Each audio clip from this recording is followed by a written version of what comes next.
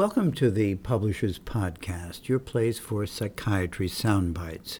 Hi, I'm John Shelton, publisher of the Journal of Clinical Psychiatry.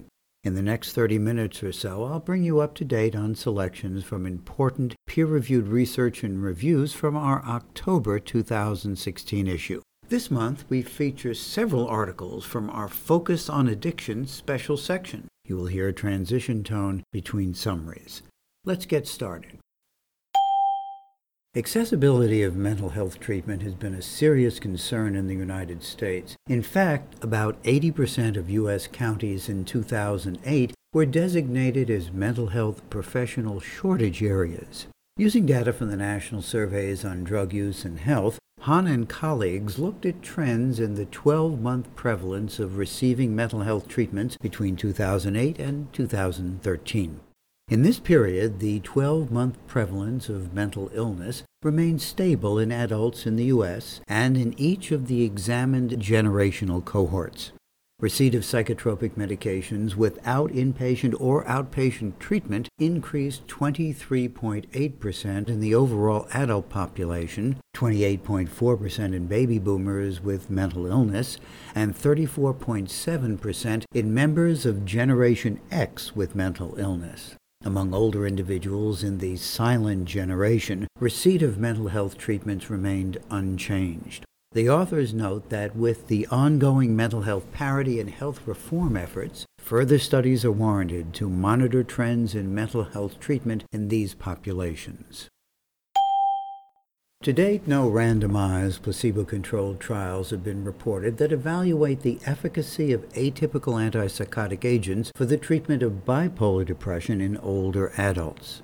In this Sunovion-sponsored study, the authors report results from 2 post-hoc analyses on the efficacy and safety of lurasidone for the treatment of bipolar depression. Each study was a 6-week, randomized, double-blind, placebo-controlled trial involving a total of 142 adults aged 55 years and older.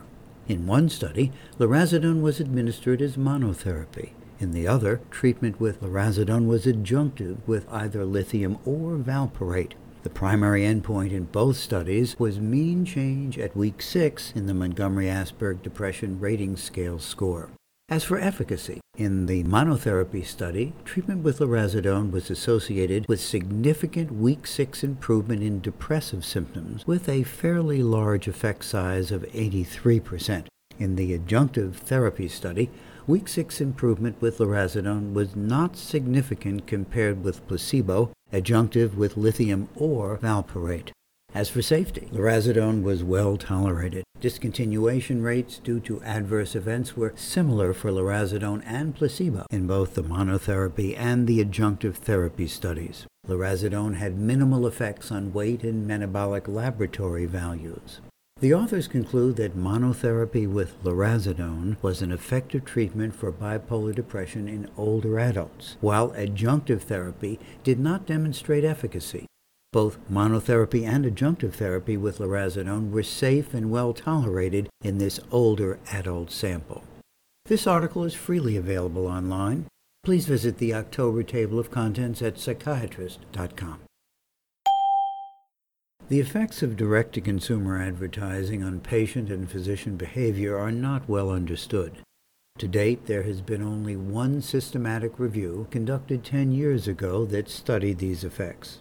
To update our knowledge, 2 authors from Brown University performed a systematic review of the literature to determine how direct-to-consumer advertising affects patient requests for medication, as well as how it affects physician prescribing. Their work received funding support from the National Institute on Drug Abuse. In their review, the authors included studies that focused on or included psychiatric medication, and measured patient or physician behavior at the point of service. Despite identifying almost 1,000 articles, only 4 studies met criteria. Using a well-established system, the authors rated their confidence in the findings across the 4 studies. The authors reached 3 conclusions about requests for advertised medication with a moderate level of confidence. 1. Such requests are granted in more than 50% of encounters. 2. The requests promote higher prescribing volume, and 3. The requests have competing effects on treatment quality. The authors conclude that more methodologically strong studies are needed to better understand the effects of direct-to-consumer advertising on psychiatric medication. Intentional deception is a common act that often has detrimental social, legal, and clinical implications. In the last decade, brain activation patterns associated with deception have been mapped with functional magnetic resonance imaging, or fMRI, significantly expanding our theoretical understanding of the phenomenon. However, despite substantial criticism, polygraphy remains the only biological method of lie detection in use today. In this study, supported in part by the Army Research Office, the authors compared the accuracy of fMRI and polygraphy in the detection of concealed information. 28 participants secretly wrote down a number between 3 and 8 on a slip of paper and were questioned about what number they wrote during consecutive and counterbalanced fMRI and polygraphy sessions. The concealed information test paradigm was used to evoke deceptive responses about the concealed number. Each participant's pre-processed fMRI images and polygraph data were independently evaluated by 3 fMRI experts and 3 polygraph experts who made an independent determination of the number the participant wrote down and concealed. fMRI experts were 24% more likely to detect the concealed number than the polygraphy experts. The authors conclude that further evaluation of fMRI as a potential alternative to polygraphy is warranted, and further that combined use of psychophysiology and neuroimaging in lie detection deserves new consideration. While doctors often increase the dose of an antipsychotic drug in cases of insufficient response, evidence is very limited as to whether such dose increase is better than continuing the same dose. In this month's CME offering, the authors of this article address this clinical question. In a 4-week, double-blind, randomized controlled trial, 100 patients with schizophrenia who did not respond to olanzapine 10 milligrams per day or risperidone 3 milligrams per day were randomly allocated to a dose increment or dose continuation group. In the increment group, antipsychotic doses were doubled for 4 weeks, whereas in the continuation group, doses were not changed. Completion rate, response rate, changes in psychopathology, function, and extrapyramidal symptoms were compared between the groups. The relationship between baseline plasma antipsychotic concentrations and changes in psychopathology was also examined. As a result, the completion rate was 69% in the increment group, which was significantly lower than 86% in the continuation group. Furthermore, no significant superiority was observed in any of the outcome measures in the increment group compared to the continuation group. On the other hand, those with lower plasma olanzapine concentrations in their initial treatment showed a greater improvement on the PANSS positive subscale when their dose was increased.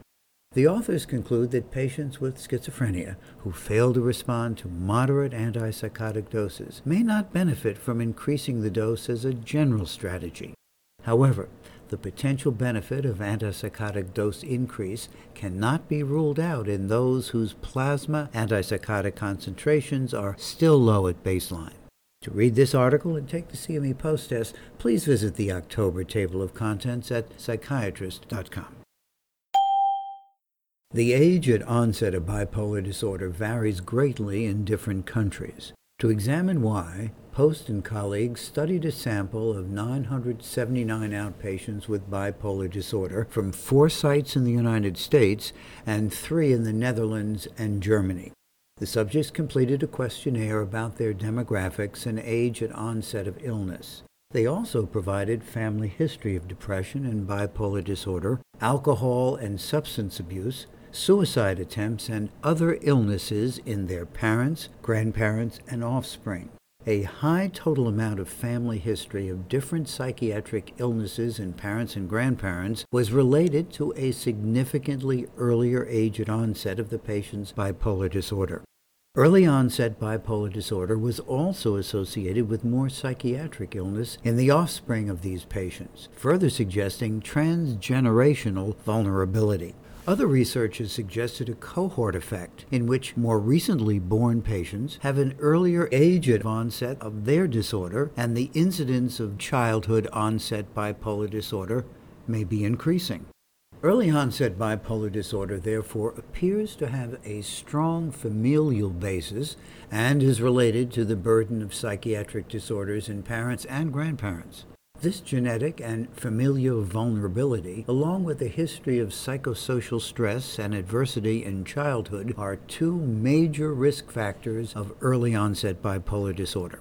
The authors emphasize a need for increased awareness of childhood onset bipolar disorder, especially in the United States, where there is a greater loading of parental and grandparental psychiatric illness and childhood adversity than in Germany and the Netherlands. In a collaborative study sponsored by Janssen, researchers compared healthcare resource utilization and costs among veterans aged 18 years or older with schizophrenia who initiated treatment with oral antipsychotics and with paliperidone palmitate, a once-monthly atypical long-acting injectable antipsychotic. Data from the Veterans Health Administration on over 10,000 patients were used to assess treatment patterns, resource utilization, costs, and socioeconomic outcomes. After adjustment for baseline demographic and clinical confounders, paliperidone palmitate was associated with significantly less frequent all-cause hospitalization and lower total healthcare costs compared to oral atypical antipsychotics. In addition, findings indicated that paliperidone palmitate is associated with improvements in adherence, a greater number of outpatient visits, and improved economic standing among veterans with schizophrenia. A sensitivity analysis was conducted based on participation in mental health intensive case management, and the results suggested that greater participation in this program may have contributed to the observed cost differences. The authors conclude that paliperidone palmitate has the potential to reduce healthcare costs compared to oral therapy. The full text of this article is freely available online. Please visit the October table of contents at psychiatrist.com. Researchers have known that heroin craving is associated with a high probability of relapse and that the default mode network is generally involved in heroin addiction. But the correlates between the function of the default mode network in the resting state and basal craving for heroin in heroin addicts remains unknown. In this government-funded study, 24 heroin-dependent men and 20 healthy control male subjects participated in a program of resting state functional MRI. The researchers evaluated basal heroin craving in the heroin-dependent group. The default mode networks were identified by group-independent component analysis. Differences in functional connectivity between groups were analyzed. The researchers also examined the relationship between functional connectivity in the default mode network and basal heroin craving in the heroin-dependent group. Study results showed that in the heroin-dependent group, the functional connectivity within the anterior network of the default mode network decreased significantly, and that the decrease in functional connectivity was associated with basal craving. The authors conclude that the abnormal functional connectivity in the anterior subnetwork of the default mode network may serve as neural underpinnings for the mechanism of heroin addiction.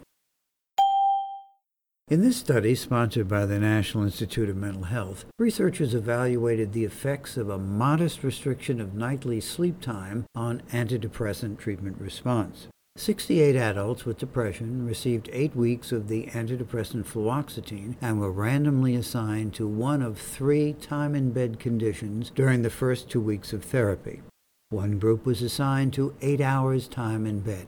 Another was assigned to 6 hours time in bed with a 2-hour bedtime delay. And the third group was assigned to 6 hours time in bed with a 2-hour advance of rise time. Clinicians who were unaware of study condition interviewed subjects weekly and rated their depression severity. The results indicated that depression symptoms improved more in subjects who were assigned to the 8-hour compared to the 6-hour time in bed condition. At the end of 8 weeks, 63% of subjects in the 8-hour time in bed group were in remission from depression, compared to only 32% of the 6-hour time in bed group. The onset of remission also occurred about 1 week earlier in 8-hour time in bed subjects after just more than 6 weeks. The 6-hour time in bed group did not achieve remission until after 7 weeks. The authors conclude that restricting time in bed when beginning antidepressant therapy can negatively affect treatment response. They urge clinicians to caution patients from reducing their time in bed when initiating a new antidepressant medication.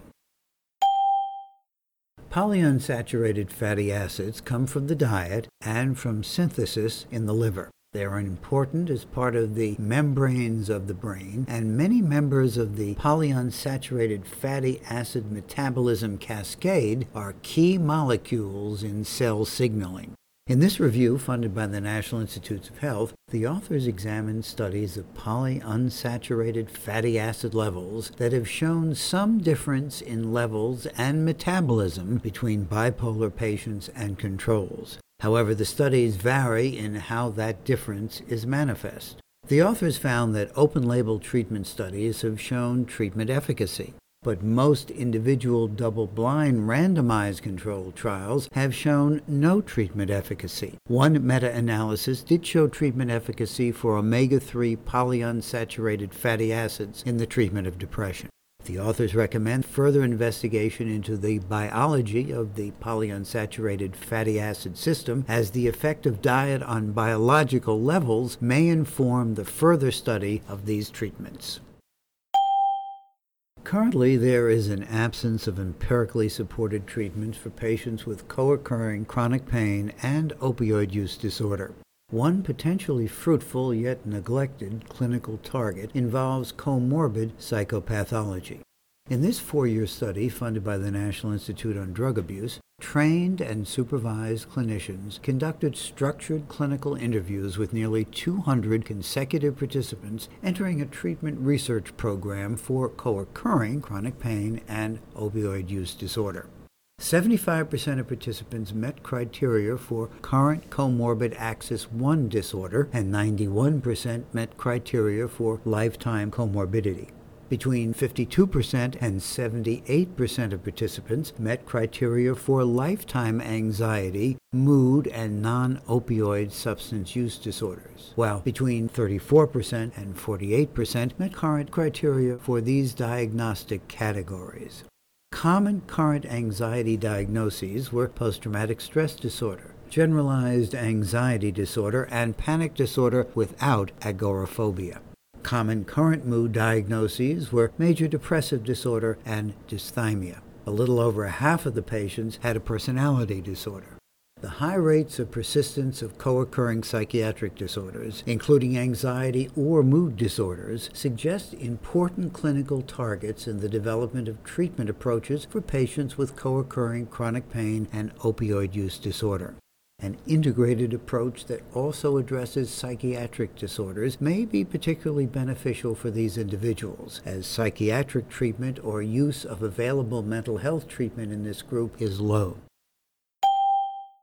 Poor sleep can hinder response to depression treatments, but empirically tested strategies for treating depressed patients with insomnia are lacking. The authors of the present study examined results of a randomized controlled trial designed to evaluate the efficacy of cognitive behavioral therapy for insomnia, or CBTI. In the trial, CBTI was compared to a control insomnia therapy as a strategy for improving sleep and depression outcomes among patients with comorbid insomnia disorder and major depressive disorder. The researchers found that CBTI was superior to control insomnia therapy in improving insomnia severity. The proportion of participants who achieved depression remission was 43% for those assigned to CBTI and 36% for those assigned to the control. The difference was not statistically significant. However, Improvements in insomnia at week 6 mediated eventual remission from depression. This finding suggests that insomnia is an important factor to address in the management of major depressive disorder. The study was supported by grants from the National Institute of Health, and the study medications were donated by Wyeth Pharmaceuticals and Forest Laboratories. Psychiatric diagnoses were developed and have evolved over time to inform prognosis and to align patients with appropriate treatments and resources. However, little is known about whether diagnosis is correlated with disability and functioning or with the frequency of emergency services use in psychiatric hospitals. To learn more about this, researchers from Canada examined survey data on 420 patients from a psychiatric hospital emergency department. Results showed that, compared to the general population, psychiatric emergency patients were more likely to be men, younger in age, never married, and unemployed or a student. Also, disability and functioning of psychiatric emergency patients were highly variable within, but not between, diagnostic categories.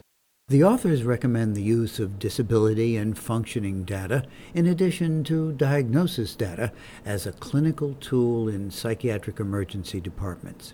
As psychiatric emergency patients are demographically different from the general population, these data may aid in triaging patients and aligning them with the appropriate intensity of care and resources. The authors conclude that data on disability and functioning should be collected for this unique population to more accurately align patients with the appropriate intensity of services. Funding support for this study was provided by the Centre for Addiction and Mental Health in Toronto, Canada. Let's pause briefly to learn about one of the latest online CME activities from our CME Institute and about a new supplement to the Journal of Clinical Psychiatry. In this issue, we highlight the following CME activity. What steps should be taken when your patient doesn't respond adequately to antidepressant medication and has symptoms that may indicate the presence of several diagnoses? Explore this CME case and comment, supported by an educational grant from Otsuka, to analyze the case of Melissa, an architect whose treatment-resistant depression may be masking other diagnoses. Effective management of schizophrenia symptoms remains a problem in a large number of patients, as relapse often occurs due to lapses in medication adherence. Long-acting injectable antipsychotics may be an important option to address this issue. A group of 8 experts recently met to develop a set of recommendations regarding long-acting injectable medications. You can read these recommendations, which cover clinical use, education, and research needs, in a special supplement to the journal published this month. Supplement 3 is freely available online. Just visit the JCP website at psychiatrist.com and enter LAI into the keyword search. And now let's continue with more selections of important research and reviews from the October issue of the Journal of Clinical Psychiatry. In a study from the National Institute on Alcohol Abuse and Alcoholism, new data from the National Epidemiologic Survey on Alcohol and Related Conditions 3 provide the first estimates of DSM-5 nicotine use disorders in the United States. Results show the current prevalence to be about 20%. Rates of DSM-5 nicotine use disorder are greater among men, non-Hispanic whites, younger adults, and those not currently married with less education and lower incomes. DSM-5 nicotine use disorder is associated with other substance use and mood, anxiety, and personality disorders. The authors note that their findings of substantial comorbidity of nicotine use disorder and low rates of treatment underscore the importance of the identification of and intervention for nicotine-using individuals. These findings will aid clinicians in primary care, specialty substance abuse, and mental health settings. Neurofeedback has been proposed as a promising non-pharmacological intervention for attention deficit hyperactivity disorder, or ADHD. However, the efficacy of neurofeedback as a treatment for ADHD and whether it is a viable alternative for stimulant medication is still an intensely debated subject. In a randomized controlled trial, researchers from the Netherlands evaluated the effects of neurofeedback in children with ADHD by comparing the behavioral effects to optimally titrated methylphenidate and a semi-active intervention of physical activity.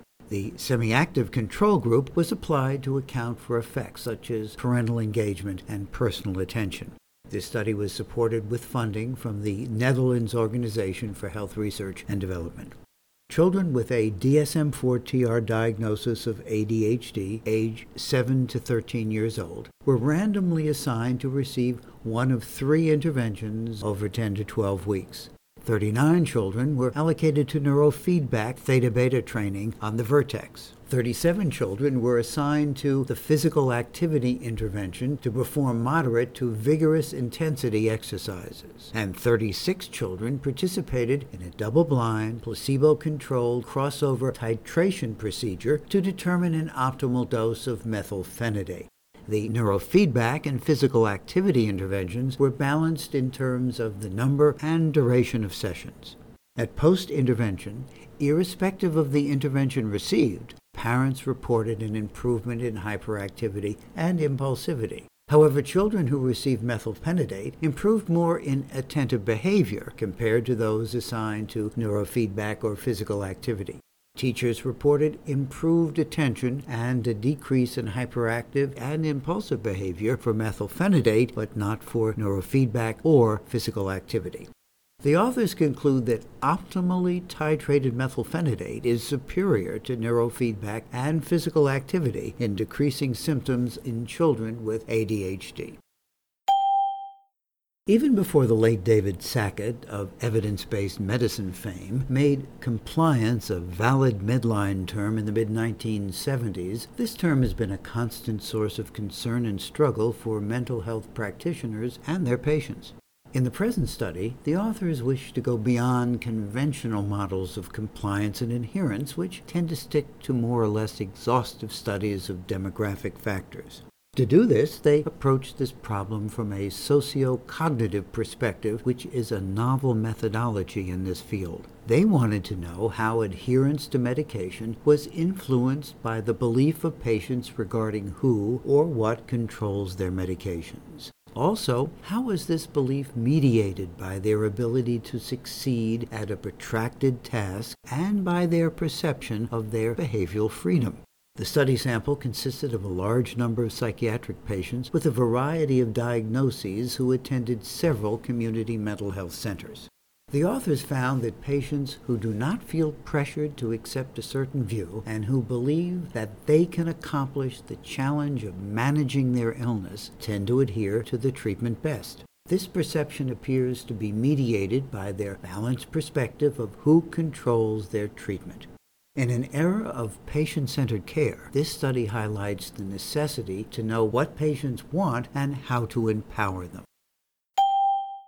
Although current knowledge holds that methamphetamine exposure might be associated with cardiovascular and cerebral vascular complications, the information supporting this perception has been based on information mainly from case reports, case series, post-mortem studies, and cross-sectional design-based research. Long-term observation of a large number of methamphetamine users has not been conducted. To address this knowledge gap, the authors of this article investigated the risk of cardiovascular disease and stroke events in methamphetamine users by following them for 10 to 14 years. The government-funded study was conducted in Taiwan using the nationwide psychiatric medical claims database. 1,300 inpatients who were methamphetamine users were recruited. The authors matched this cohort with a comparison group at a ratio of 1 to 4 through a statistical method called propensity score matching. All subjects in both groups were then monitored for at least a decade for the occurrence of cardiovascular disease or stroke events. The researchers found that nearly half of the methamphetamine users were younger than 30 years. When the two groups were compared, they found that the methamphetamine cohort had higher incidences of cardiovascular diseases and stroke events, particularly arrhythmia and hemorrhagic stroke. Interestingly, when the authors stratified the sample by the age of 30, they found the risk of cardiovascular sequelae was more significant in younger methamphetamine users, whereas the risk of stroke events was higher in older users.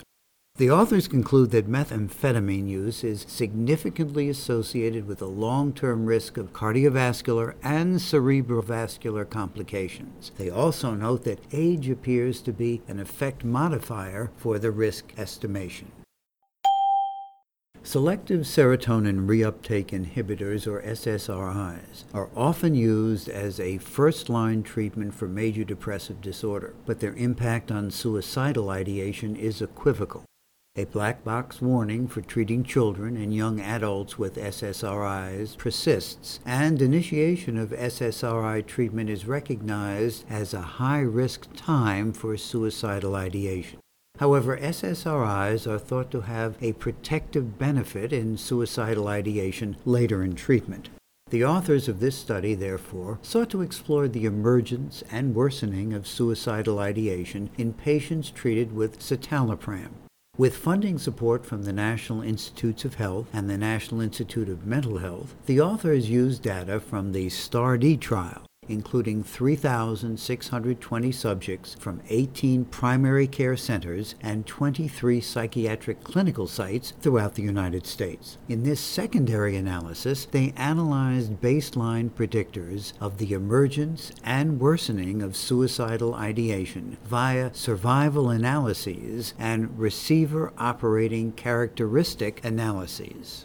Suicidal ideation was more likely to occur early in citalopram treatment. Few subjects showed emergence or worsening occurring after 6 weeks. Being Hispanic, taking sedative medications, increased depression severity, absence of hypersomnia, and cardiac comorbidity were significantly associated with greater likelihood of an emergence of suicidal ideation in patients without suicidal ideation at baseline.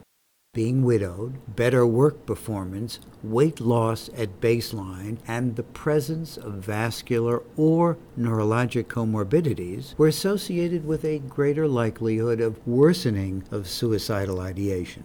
The authors conclude that taking a sedative and having a medical comorbidity are predictive of emergence or worsening of suicidal ideation. They urge clinicians to be aware that emergence or worsening of suicidal ideation is most common in the first few weeks of citalopram treatment initiation and less likely after 6 weeks of treatment.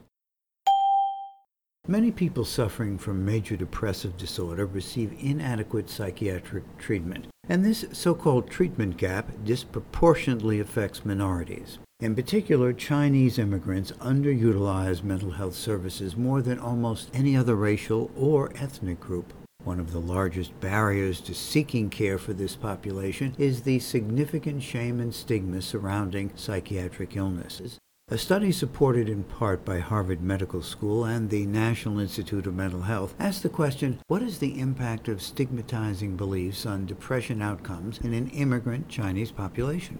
190 Chinese immigrants with major depressive disorder were enrolled in a prospective trial of culturally sensitive collaborative care for depression. Participants' self-reported stigma regarding their symptoms was quantified at study entry, and depressive symptoms were assessed over time using the Hamilton Depression Rating Scale. Results suggest that more stigmatizing beliefs at baseline were associated with attenuated improvement in both Hamilton Depression Rating Scale score and quality of life at 6 months. Although the effect size was small, the fact that perceived stigma at a baseline visit significantly predicted change in Hamilton Depression Rating Scale score 6 months later is a striking result. The authors encourage clinicians to be aware that addressing stigma among depressed immigrant patients may improve treatment response. Patients presenting in later adult life with behavioral change consisting of apathy, disinhibition, or compulsive or stereotypical behavior have a broad differential diagnosis. Misdiagnosis is common in these patients due to an overlap of symptoms and lack of specific biomarkers. The differential diagnosis between behavioral variant frontotemporal dementia and psychiatric disorders is especially challenging. This privately sponsored study analyzed 91 patients presenting with late-onset frontal lobe syndrome. 41 of the analyzed patients had symptoms that were of psychiatric origin. 50 had possible or probable behavioral variant frontotemporal dementia. Logistic regression analysis found that a positive history of psychiatric illness, male gender, relative absence of stereotypical symptoms, and presence of depressive symptoms were predictive of psychiatric disorders. These combined variables explain 65% of the variance in diagnosis of psychiatric disorder versus behavioral variant frontotemporal dementia.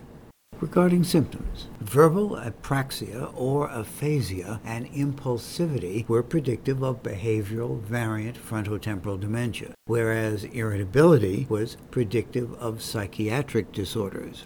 The authors conclude that in daily clinical practice, specific subtyping of clinical symptoms in patients with late-onset frontal lobe syndrome may aid in differentiating patients with behavioral variant frontotemporal dementia from those with psychiatric disorders and may provide guidance in patient management.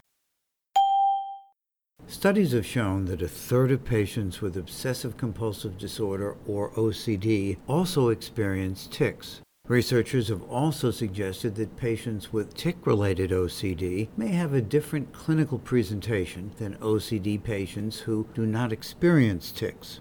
Others further propose that tic-related OCD runs an unfavorable course. The authors of this article report results from a Dutch multi-center cohort study supported in part by the Dutch government. The study included over 400 adult patients with OCD from whom longitudinal data were collected. In this cohort, the researchers made a cross-sectional comparison between tic-free and tic-related OCD on various clinical measures. Next, they used linear mixed model analyses to determine whether any differences occurred in OCD severity between the two groups after 2 years of follow-up. Several differences were found between tic-free and tic-related OCD. Patients with tic-related OCD showed more comorbid traits with other neurodevelopmental disorders such as autism and attention deficit hyperactivity disorder. Also, patients with tic-related OCD had an earlier disease onset, were more often men, and more often suffered from symmetry behavior. OCD severity, depression, and anxiety were similar between groups. The natural 2-year course for both groups was also similar and did not change after correction for possible confounding factors. The authors conclude that tic-related OCD may indeed be a relevant subtype and that clinicians should pay attention to possible comorbidity with other neurodevelopmental disorders. Furthermore, they determined that tic-relatedness does not influence the 2-year prognosis in adult patients with OCD. Obesity, inflammation, and decreased neuropeptide Y are risk factors for depression. Since dipeptidyl peptidase 4, or DPP4, a newly identified adipokine, has been proven to promote inflammation and neuropeptide Y degradation, researchers in China aim to investigate the association between plasma DPP4 activities and depression symptoms in middle-aged and older adults. This study, funded by grants from government and science institutions in China, provides the first evidence that increased DPP4 activity, accompanied by enhanced inflammation and decreased neuropeptide Y levels in the plasma, is independently and positively associated with scores on the 9-item patient health questionnaire and depression symptoms in middle-aged and older adults. From a clinical perspective, the researchers speculate that the underlying mechanisms may be partly explained by mutual influence between inflammation, neuropeptide Y, and DPP-4. Moreover, independent of the mechanism, elevated DPP-4 activity in adults could be a novel biomarker to assess the risk of depression. In addition, if further studies support the speculation that increased DPP-4 activity increases the risk of depression, DPP-4 activity might serve as a suitable therapeutic target for the prevention and treatment of depression. It is unknown what impact psychiatric illness has upon driving safety. In this study, the authors followed approximately 23,000 patients to determine the impact of a physician warning upon the patient's risk of having a motor vehicle crash. The study included patients who had been diagnosed with mood disorders, substance use disorders, personality disorders, and schizophrenia, and who had been warned by their physician about their risk of driving.